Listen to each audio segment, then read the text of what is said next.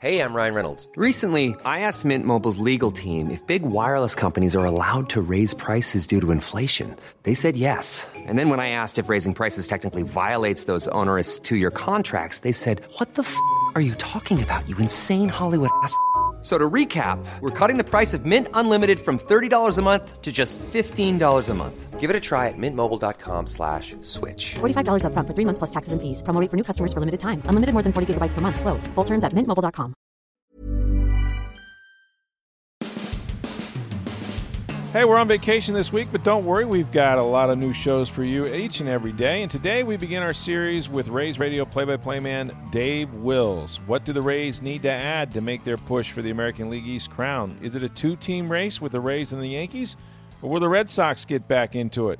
And how has Kevin Cash grown into his job as Rays manager? We've got Dave Wills to break it all down for you, as well as who is the most beloved player of all time for the Bucks, for the Rays, for the Lightning. We've got all that and more on this edition of Sports Day Tampa Bay. I'm Rick Stroud of the Tampa Bay Times, along with producer Steve Versnick. Hey, do you want to be a millionaire? Well, for 30 years, Howard and Sue Million have brought the cool comfort of air conditioning to the entire Tampa Bay area, making thousands of residents millionaires with their quality products and service. Now, Millionaire is currently offering 0% interest for 72 months on qualifying equipment. Give them a call now at 727-862-2100 to take advantage of this great offer on brand new quality Trane air conditioning units or to schedule service or maintenance. Call 727-862-2100 today. Trust the masters of comfort, Millionaire.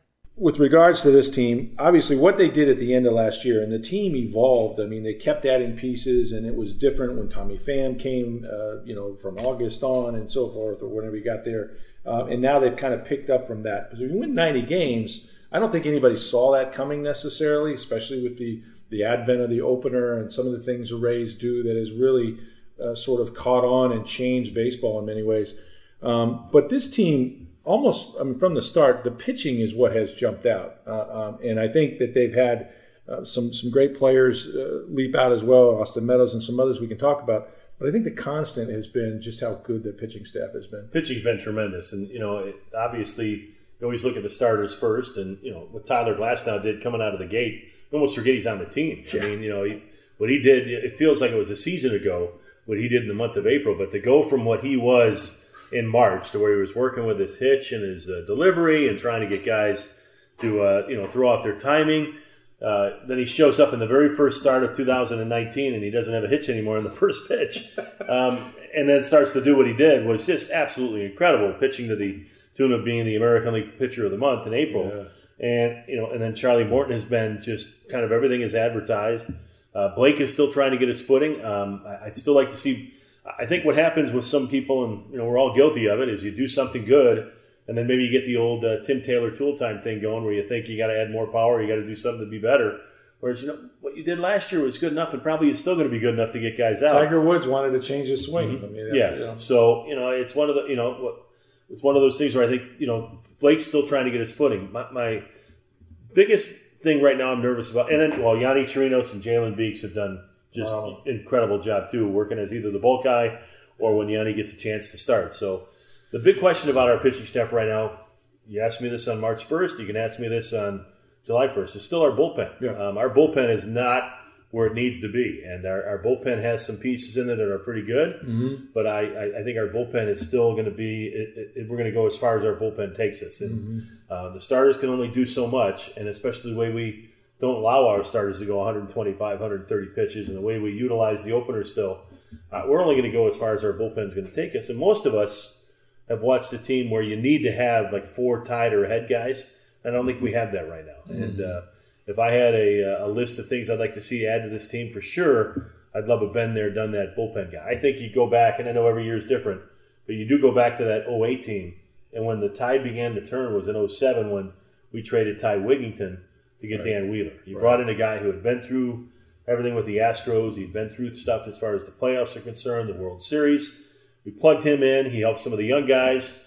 And then we brought in also Troy Percival and Trevor Miller, who also had some experience. And then you started adding some more pieces. So bullpen, I'd like to see us definitely see what we can add.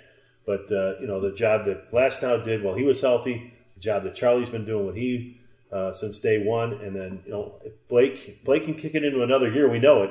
Even last year at this time, Blake wasn't Blake Snell's Cy Young Award winner yet. Not yet. So, if it kicks in, pitching has been the biggest reason why we are where we're at. Our defense hasn't been quite where we need it to be, and our offense has been a little fluctuating, but that's usually the way it is with the Tampa Bay Rays. Yeah, I think if you had the bullpen equivalent of a Charlie Morton, obviously you guys would be in good shape. Somebody that's been there, done that. But part of it is, too, though, how do you know what you have unless you put some of those guys like Jose Alvarado and Castilla and some of those guys in those situations? Agreed. Right? Give them the experience. And I think that's what, that's why I think we ended up winning 90 games last year is, first of all, Kevin did a wonderful job. I mean, managing not only the actual games, but managing a lot of the stuff that was going on behind the scenes. I mean, all the trades that we made last spring training because of the way things worked out. I'm a little gruff when it comes to it right away. I would tell people we weren't exactly trading the 27 Yankees. I mean, we were a team that finished under 500. Our MVP hit 239 with like 19 homers. I mean, he would have been an MVP on almost any other team. So it wasn't like we were giving away a lot of great players. And don't be fooled by mediocrity. That's my other thing. I mean, don't get fooled by mediocrity. We were 80 and 82. Yeah. So we moved guys like Corey Dickerson and Steven Souza Jr. and then Evan, obviously, before that. And so there was some Jake Odorizzi. Not to say that those are mediocre players, but they just led us to mediocrity. So it was time to make some moves, open up some avenues so that a Jake Bauers could come, that a Willie Adames could come, that we could find out for some other guys, and then the pitchers, Castillo and so on. So about whatever it was, a month and a half into the season, we traded Alex Colomé and Denard Span, who, we were thinking, I thought we were going to start to get good. Now you're really trying to make us bad? But we stopped. Kevin stopped us and said, this is what we're going to do. And he gave us a heads up on it. And it was 2 or 3 hours before the trade happened. And he gave us an opportunity to chew on it. He goes, this is going to be good for us. Because it did open up a lane for Diego Castillo to come, who became a pretty darn good reliever for us last year. And then it opened up a lane for us to start to, get a couple other guys in there offensively. And then a little bit later on, we traded Chris Archer, which I think needed to happen. And that haul that we got back, I would have taken any one of those guys, much less all three. Yeah, three now. Shane Baz is supposed to be a pretty impressive young pitcher too. So the job that Eric Neander and Chaim Bloom did last year on the fly to remake this team, and then it gets to 90 wins. I could totally understand why we didn't really do anything other than bring in Charlie Morton and Mike Zunino, and did a couple of things to where we brought in some veterans. And Avi Garcia is a guy I think has been an unsung sign during the offseason. Absolutely. Because they've kept the clubhouse a cohesive clubhouse. You can mess that up with 1 or 2 people. We found that out in 2009 when we thought we were adding on, and we actually kind of didn't do it with Pat Burrell. So I thought Eric and Chaim and those guys did a wonderful job of adding while not taking anything away, and given a group that won 90 games a chance to showcase their talents here and see if they're going to be a year better or just a year older. And in some cases, we have been just a year older. And so I'm thinking right now, you've played almost 66 games, or you're not quite to the halfway point, but you're getting close. And, all right, we've given this guy a chance, and he hasn't quite taken that next step. But we've given this guy a chance. Not to say that it's not going to happen, but maybe it's time for us to go out there and find that extra bullpen piece. Maybe, once you think you have pitching, you go get more pitching. Yeah. And is there a starter available maybe to help out until Tyler comes back? Because you don't know how he's going to come back after not pitching for almost 10 weeks. So it's going to be an interesting time here before the trade deadline at the end of July. But, 15 games over 500? If somebody would have told me on March 1st that we'd be 15 games over 500, Matt Duffy wouldn't play a game. Joey Wendell would play 8 games. You'd lose Zunino for a month. You'd lose Tyler Glasnow for almost 2 months. Blake Snell would have more losses than wins. I don't think too many people would think that this team would be 15 games over 500. Sign me up. They've had 6 catchers play in this season already. Another point, yes. Which is unbelievable. And even finding a guy like Darno that has done a good job. What do you make of what has happened with a guy like Austin Meadows? How do you explain? Always a pretty good player. I mean, you always heard good things about him. When you get ready to play the Pirates in spring training, you start reading up on the Pirates, and you'd say, all right, well, here's their top prospect, Austin Meadows. Here's their top prospect. And I even go back to last year where, when we got him, somebody told me that Joe Madden said that when he saw him earlier in the year when he did play, Joe Madden predicted he was going to be the National League Rookie of the Year. That's right. And then got hurt and hasn't been able to stay on the field. So, there's a lot to like about Austin's game. I still think he's maturing as a player. I think he's a guy offensively that is still going to get stronger. He's still young. Yeah. He can hit for power, but I think he's only going to get better. I think there's going to be some things where, again, he's athletic on the bases, and I'd like to see him maybe be a little more aggressive at times. I'd like to see his athleticism play out in the outfield a little more. I think right now he likes to DH, or he's okay DHing, but I think he's still too young to be pigeonholed as a DH. So I'd like to see some of that athleticism we see at the plate and on the bases start to play out a little more on the field and become more of an impact player, maybe defensively too. But if he's not in the All-Star game, barring a tremendous slowdown here over the next several weeks, that's an absolute misjustice because he is one of the top players right now in the league. There's no doubt about it. Should be a starter as it stands. The other guy that you got to credit the Rays for the foresight of signing him, locking him up for the future is Brandon Lau. What a job he's done. Still qualifies as a rookie, right? I didn't see that coming. It's one of those things where there are some things you see coming and then you don't from our front office, which is probably a good thing. That's why they're good, and I'm a broadcaster. But I didn't see us signing Brandon to a long-term deal. I mean, he came up last year and got going after a struggle at the beginning, and I remember going up to Kevin Cash and I'm going, he is going to get going, right? And he says, he's got lightning quick hands. He'll be fine. And sure enough, he started to get going. Had a great minor league season. So pretty impressed with what he has done. And then I'm even more impressed with the fact that I think he's played second base better than I thought he did. Yeah. Now the question is, how much second base is he going to play if Joey Wendell comes back, or when Joey comes back, and when Matt Duffy comes back? Can he transition over to first base and become a serviceable, or maybe even more than serviceable first baseman, and maybe play some time in the outfield? But he's got some swing and miss in him. But when he does hit the ball, and he's a student of the game. He's a nice player. That ball goes a long way for such a small package. I mean, he hit a couple in Boston that we go there a lot, and we don't see the big boys do it twice in a year. He did it twice in a game in that area in the triangle. So he can be a difference maker with the bat. There's no doubt about it. Kevin Cash took over from Joe Madden, who had taken the team to the World Series, a very popular manager, might be in the Hall of Fame one day, who knows. But not an easy thing to do with a club that was being completely rebuilt, a young ball club.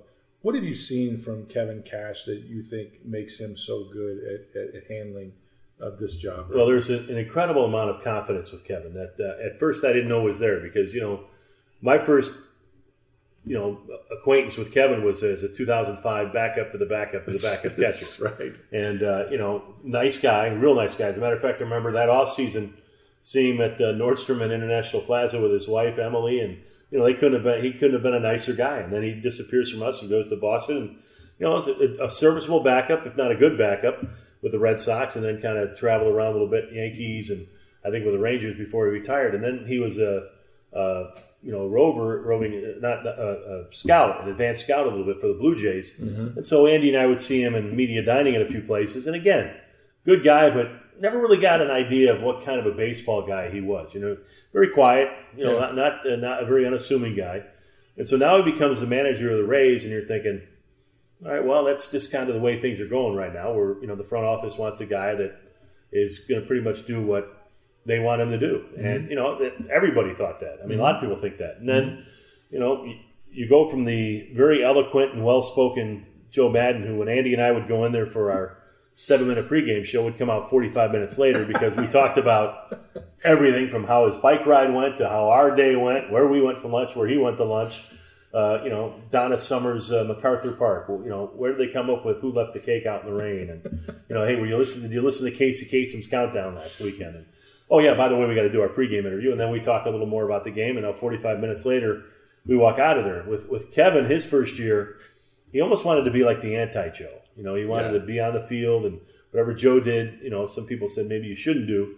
And we would go in there for a 7-minute interview, and he'd try to get it done in 5. I mean, it was like pulling teeth for a while there. And but then got a little more confidence, got a little more settled into the gig, and his baseball knowledge is really, really impressive. And I think again, you pick a lot of it up by being a catcher with the game in front of you and seeing everything.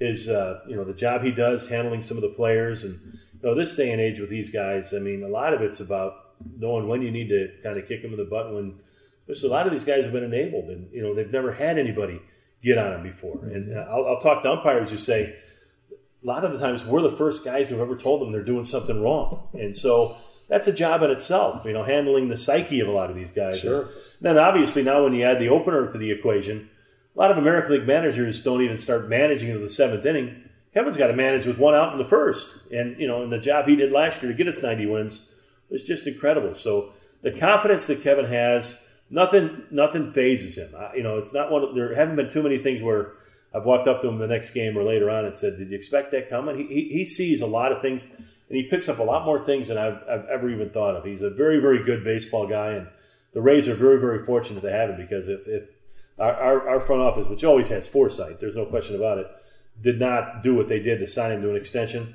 there would have been a lot of teams looking to add Kevin Cash to their manager position because he's that good. He's done a great job with his own coaching staff now, obviously with Kyle Snyder. Well, you think about that. Guys. The old saying is you can't fire the team. Yeah. But if you go back to 2015 when he first started, there was only like one player there that was there from the beginning, and that's Kiermaier. Snell showed up a little bit later, and then Duffy showed up a little bit later.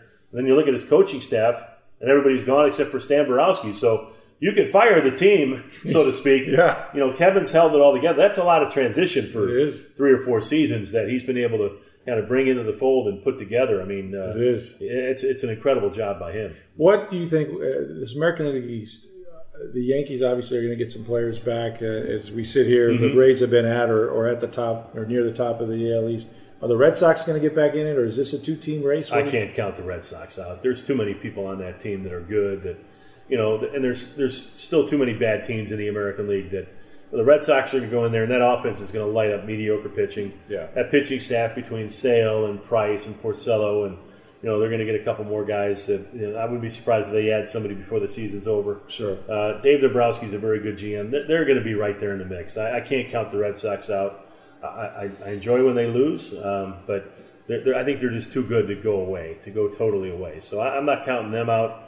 I think, as well as the Yankees have played, I don't get into WAR and everything. I don't look at it, but I can't believe that, some of these guys that are going to come back are going to do better than what DJ LeMahieu has done, or be better than what Gio Urshela has done offensively and defensively. Now, will, Aaron Judge maybe be better than what Clint Frazier has done in right field? Yeah, there's probably a chance of that, but for a guy that's missed a lot of time, sometimes you never know. And the same thing with Giancarlo Stanton. So it's all about, and their pitching staff is kind of being held together right now by some duct tape too. So their bullpen hasn't been as lights out as they thought, with Betances having his issues. So, the Yankees probably were thinking, hey, we just went, whatever their record was, like 20 games over 500, and they couldn't shake the Rays. I mean, we went through a little bit of a spell where we were just playing like 500 baseball. You look up, we're only 2.5 games back, and now we're tied going into the games today. But, they didn't shake us. So I think there's going to be a 3-team race in the American League East till the end. I mean, obviously, you look at the Blue Jays and the Orioles. I think that's where the difference in the league, in the division, is going to be played out. How do you do against the Orioles and the Blue Jays? The Red Sox and the Yankees and us, if we go in there and you lose 2 out of 3 and have a bad weekend, and another team goes in there and sweeps, that's where the ground's going to be made up. So the Yankees formula and the Red Sox formula for success over the years has always been just kind of play 500 against the team that you're trying to beat, and then dominate the other teams. And that's what we losing 2 out of 3 to the A's at home doesn't help us. I know the A's, I don't think they're going anywhere. I think they're going to make a run before it's all said and done. They're in about the same spot they were a year ago when they took off and ended up winning 97 games. So I'm not counting them out because, again, there's so many bad teams in the American League right now that a lot of teams could probably get on an incredible run because they're going to play, the Orioles and the Blue Jays back-to-back, and then maybe go see one of the bad teams out west, or another one of the teams in Detroit or some of Kansas City in the Central. So you can have one of those 3 or 4 game series against a real bad team and get on an incredible run. Our thanks to Dave Wills, and we'll have more in-depth conversations with him the next 2 days about his Chicago roots as a player and a broadcaster, about how he went from single A to the big leagues and then became the voice of the Rays, of course, with Andy Fried. So you don't want to miss any of that. Some fabulous stories from our visit to Dave's Dugout. We got in this conversation last week a little bit about Big Papi, David Ortiz, of course, and the Red Sox, about him being the most beloved player probably in their history, I would imagine. And, a couple weeks ago, the city of Tampa unveiled a statue of Leroy Selman, so it got us to thinking, Who is the most beloved player or coach for the Rays, for the Bucks, and for the Lightning? We asked Mark Tompkin, the Rays beat writer for the Tampa Bay Times, to share his thoughts about the biggest fan favorite for the Rays. I could probably give you a couple that aren't the most beloved, but it's interesting, and without spending a ton of time researching that, I mean, Longoria. Hiring for your small business? If you're not looking for professionals on LinkedIn, you're looking in the wrong place. That's like looking for your car keys in a fish tank. LinkedIn helps you hire professionals you can't find anywhere else, even those who aren't actively searching for a new job but might be open to the perfect role. In a given month, over 70% of LinkedIn users don't even visit other leading job sites. So start looking in the right place. With LinkedIn, you can hire professionals like a professional. Post your free job on linkedin.com/people today.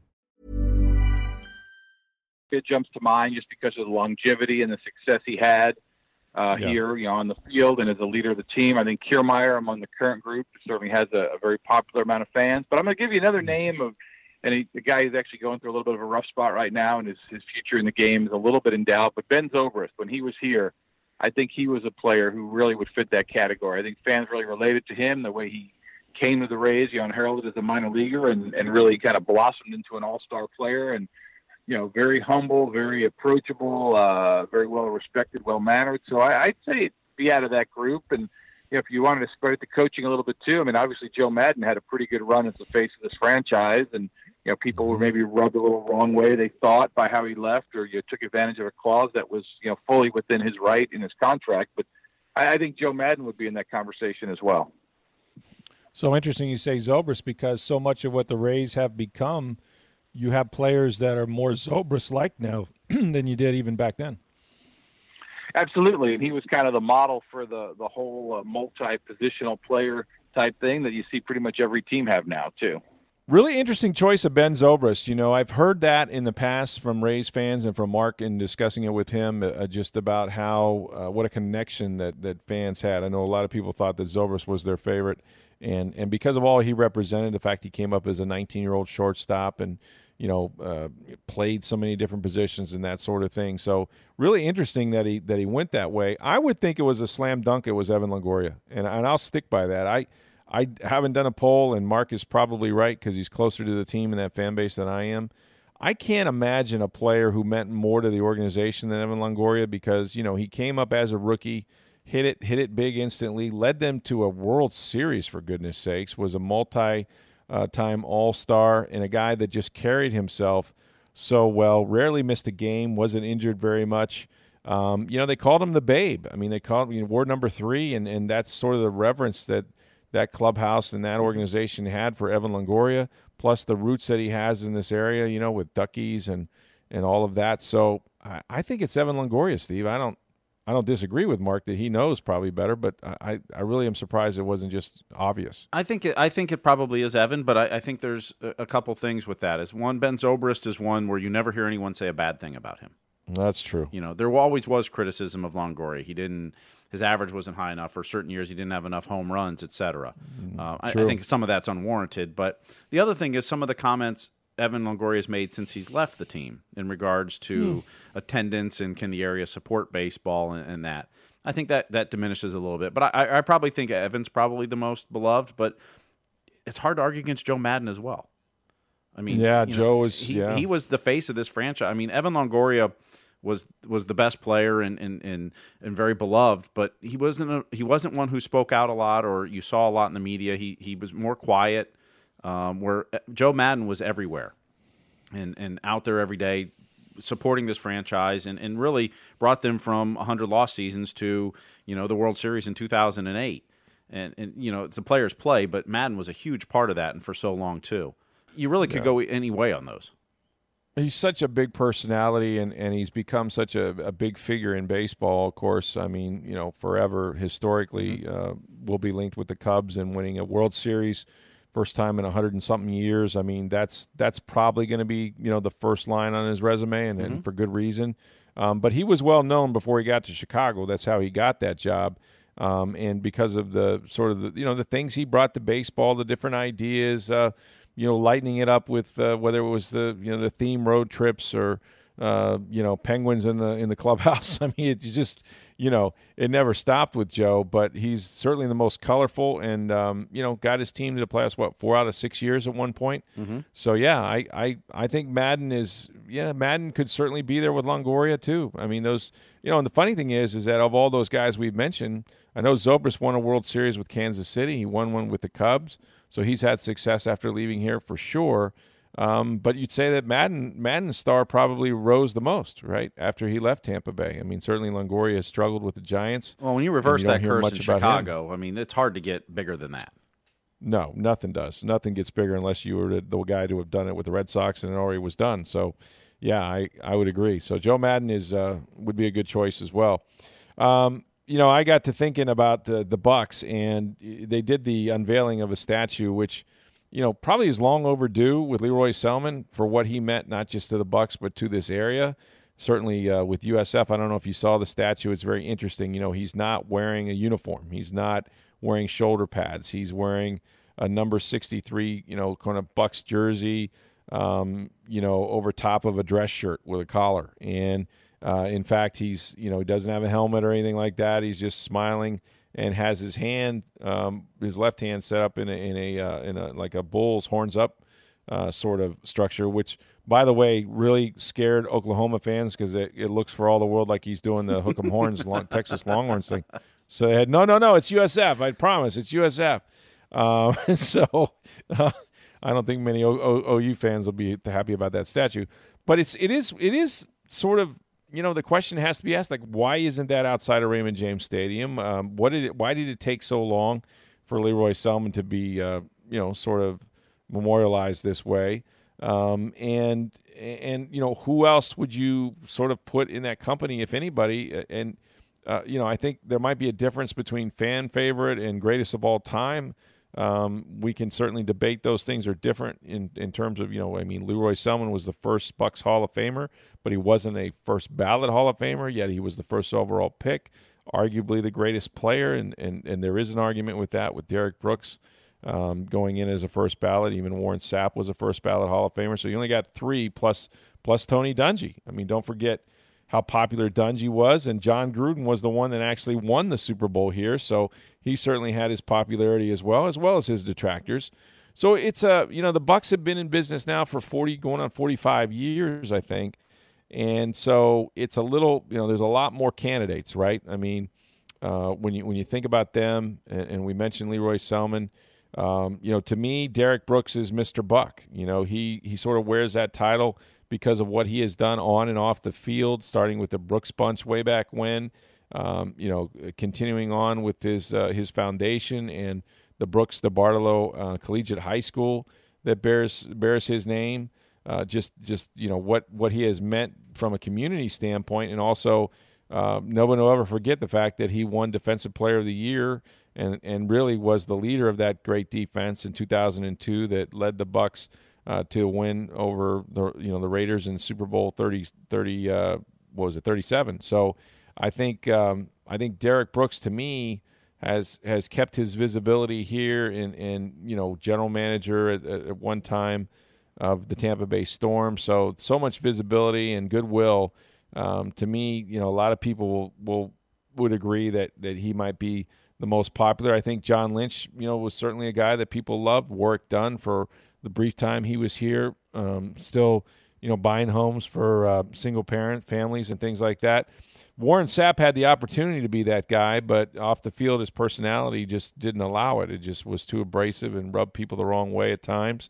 And some of the off-field stuff, I think, probably prevented his, sort of fan favoritism from maybe rising, although there were an awful lot of 99 jerseys in that stadium when he was humming, and there probably wasn't a better player on that defense, top to bottom, outside of Derek Brooks than Warren Sapp. I mean, when you come back and see that maybe only 3 players in the history of the game have done what Warren Sapp did with winning a Super Bowl, being Defensive Player of the Year, and doing it from the defensive tackle position, which is more rare still. The guy that I think is it's Mike Alstott. I don't pretend to know exactly how or why this is so, but I think if you're talking about a fan favorite, like if you lined all these guys up and who gets the biggest applause, he'll never make the Hall of Fame. He made 6 Pro Bowls. He played for a good while here, but it's more about what he represented to this area and sort of the connection he had to fans. Again, another guy that's done a lot, with charity, with his family foundation, coached high school football here, has remained in the community and been very visible. But Mike Alstott represented, I think, this sort of blue collar work ethic that Tampa Bay fans really related to, the A train, and just a guy that you didn't see many running backs of his size. He was listed as a fullback, was really more of a tailback and ran from the tailback position.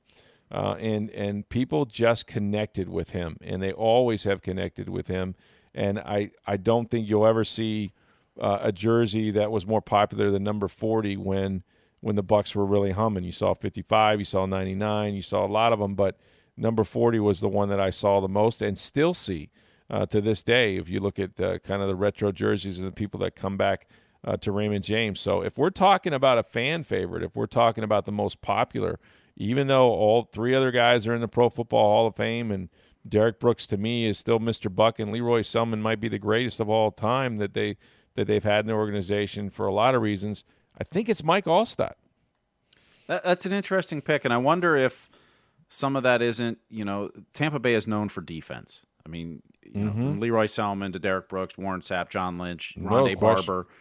You didn't mention Rondé in there either. No, and Rondé should absolutely be there, and he would be very high on the list. Mm-hmm. But I wonder if Alstott's love isn't because they're not known for offense, but he was a force on offense at a time when they didn't have a lot of good offense on this team. That's true. Yeah. And it's still, you have to score points to win. I mean, the defense, you don't have to score many when you had that defense on the other side of the ball. Give me 17, they said. But Alstott was the one guy that was there for a long time, that was consistent on offense. I think, you can almost see a Mike Evans kind of becoming that guy on this offense over time as he continues to, look, he's one of the best receivers in the league and he's still young. Sure. But I wonder if some of that's just because he's, we've had so many good defenders on the Bucs team that they didn't have a lot of good offensive players back then. I wonder if that's part of what makes him beloved as much. Oh, too. I think it is. I really think it is. And I also think it's the style of play. I mean, look, it should be, in my mind, it should be Derek Brooks. In my mind, that to me is the guy that pops in my mind when I think about the Bucs, him or Leroy.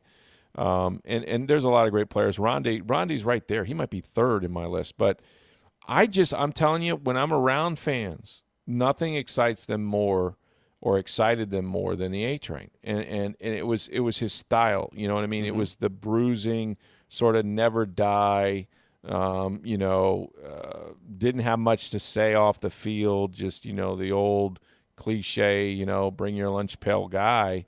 And he started, he was part of that with Brooks and Lynch, wore the orange, was that guy that linked the past to the present. And, of course, came in, was drafted by Tony Dungy, second round out of Purdue. Not many people knew about him, and just sort of, he became their offense. They built an offense around him at a time when few people could do it. And look, I'm not going to escape the fact that he was a white running back either.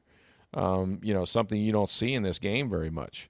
And so, regardless, I mean, I think that Mike just sort of connected with fans, and the whole. When that train whistle blew in that stadium, it was big time. The man had his own whistle. I mean, think about that. I mean, he couldn't just make a play. You know what I mean? And people applaud.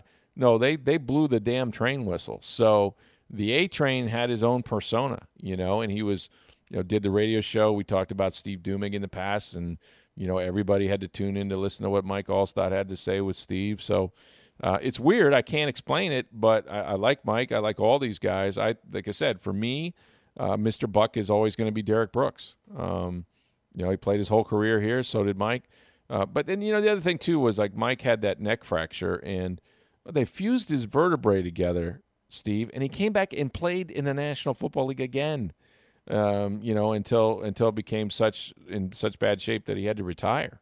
I'll never forget that day. So, yeah, I'm gonna go with Mike Alstott, but again, this is just an opinion. It doesn't mean I'm right. But to me personally, I think it would be Derek Brooks.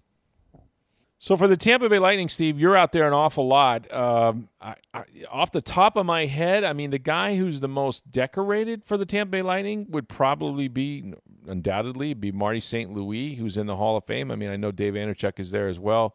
Didn't play his whole career here, obviously, just was captain at the 2004 team.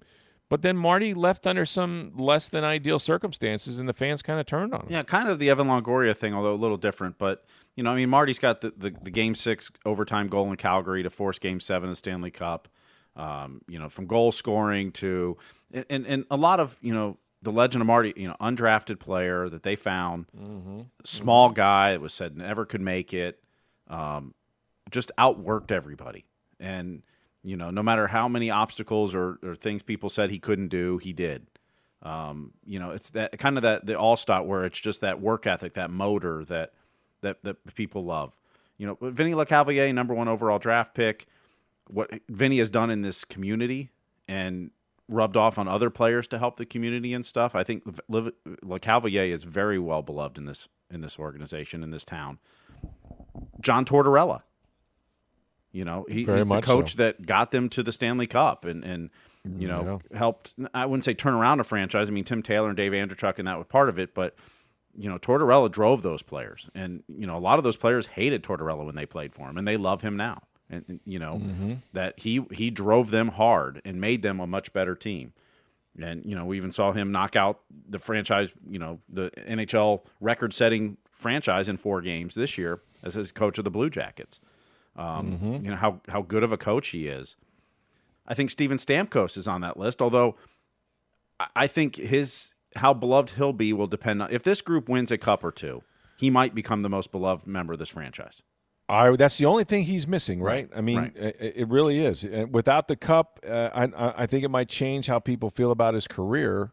Although it's I mean, he's the all-time goal scorer, so he's got the numbers, right? Yeah, I mean, look, he's going to go down as one of the greatest Lightning players ever, if not the greatest. I mean, we'll see how guys like Kucherov and that do too. Sure. But as good as this team has been now on a 5 or 6 year run, they don't have a cup. They don't. Marty and Vinny have that cup. Tortorella coached that cup. Right. John Cooper's pretty well beloved. He is. But until he wins a cup, he won't be the most beloved in this franchise. So Stamkos and Cooper, I think, are still to be right. But I'll still say the most beloved person in this franchise. And I would have said Marty, except for him wanting a trade out in that. And granted, a lot of those wounds have healed. They've retired his number now and things like that. Sure. But the most beloved member of the Lightning is still Phil Esposito. He's the one who brought this franchise to Tampa Bay. Yeah, you're right. He was its general manager for years. He's now on the radio broadcast. There's a statue of him out in front of Amalie Arena. He's probably the first one they did. He's an NHL Hall of Famer. He retired as the number 2 goal scorer in the NHL. Granted, that wasn't here in Tampa Bay, but hockey's not here in Tampa Bay if it's not for Phil Esposito. And so we're not having this conversation about Lecavalier or St. Louis or Stamkos or anybody else if it's not for Phil Esposito. That's true. And so I think it's Phil, although I think Stamkos could become the most beloved, especially if they end up winning a couple cups in the next few years. And granted, obviously easier said than done based on the results this year, But if that happens, that could change that. But I think Phil Esposito is the most beloved Lightning. That's a great choice. He's the founder, which is enough. He was the first statue outside that building. I know they added Andreychuk later, but yeah, that's a terrific choice. And the thing you said about not winning a cup, I think could be said about Tony Dungy. If Tony Dungy had won a Super Bowl, he might be the most beloved. Hands down, he would be the most beloved. And I didn't even mention him. But he certainly is on that list, right? Because Tony Dungy still lives here. He won a Super Bowl in Indianapolis, but people have had a connection. Tampa has been his home. He raised his kids here. He lost a child here. I mean, there's such a connection. I still see him out at Idlewild, at the soccer fields all the time. And of course, he's still working in sports, covering football for NBC on Sunday night. But Dungy would have been that guy, hands down, if he'd have just won a Super Bowl. And even though Gruden did, I don't think Gruden won enough, and sort of, Chucky's personality, the team was different every year. I don't know that he has the same reverence, even though a lot of people love John Gruden. Don't mistake that because he brought him a Super Bowl. But Dungy could have been that guy had he won one for sure. But yeah, Phil Esposito, I agree with that. That's a good pick. Let us know your thoughts of the most beloved player for the Rays, the Bucks, or the Lightning. You can do that on Twitter at SportsDayTB. We'd be anxious to see how you guys agree or disagree with some of our comments on that. Hey, tomorrow we're going to have Dave Wills, who's just a great storyteller. You won't want to miss his stories and how he went from being a player to coach to broadcaster. Part 2 of our interview from Dave's dugout. And the Rays continue their series in New York against the Yankees. We'll also have later this week Bucks quarterback coach Clyde Christensen, and a very good interview with him, which you won't want to miss as well. So for Steve Versnick, I'm Rick Stroud of the Tampa Bay Times. Have a great Tuesday, everybody.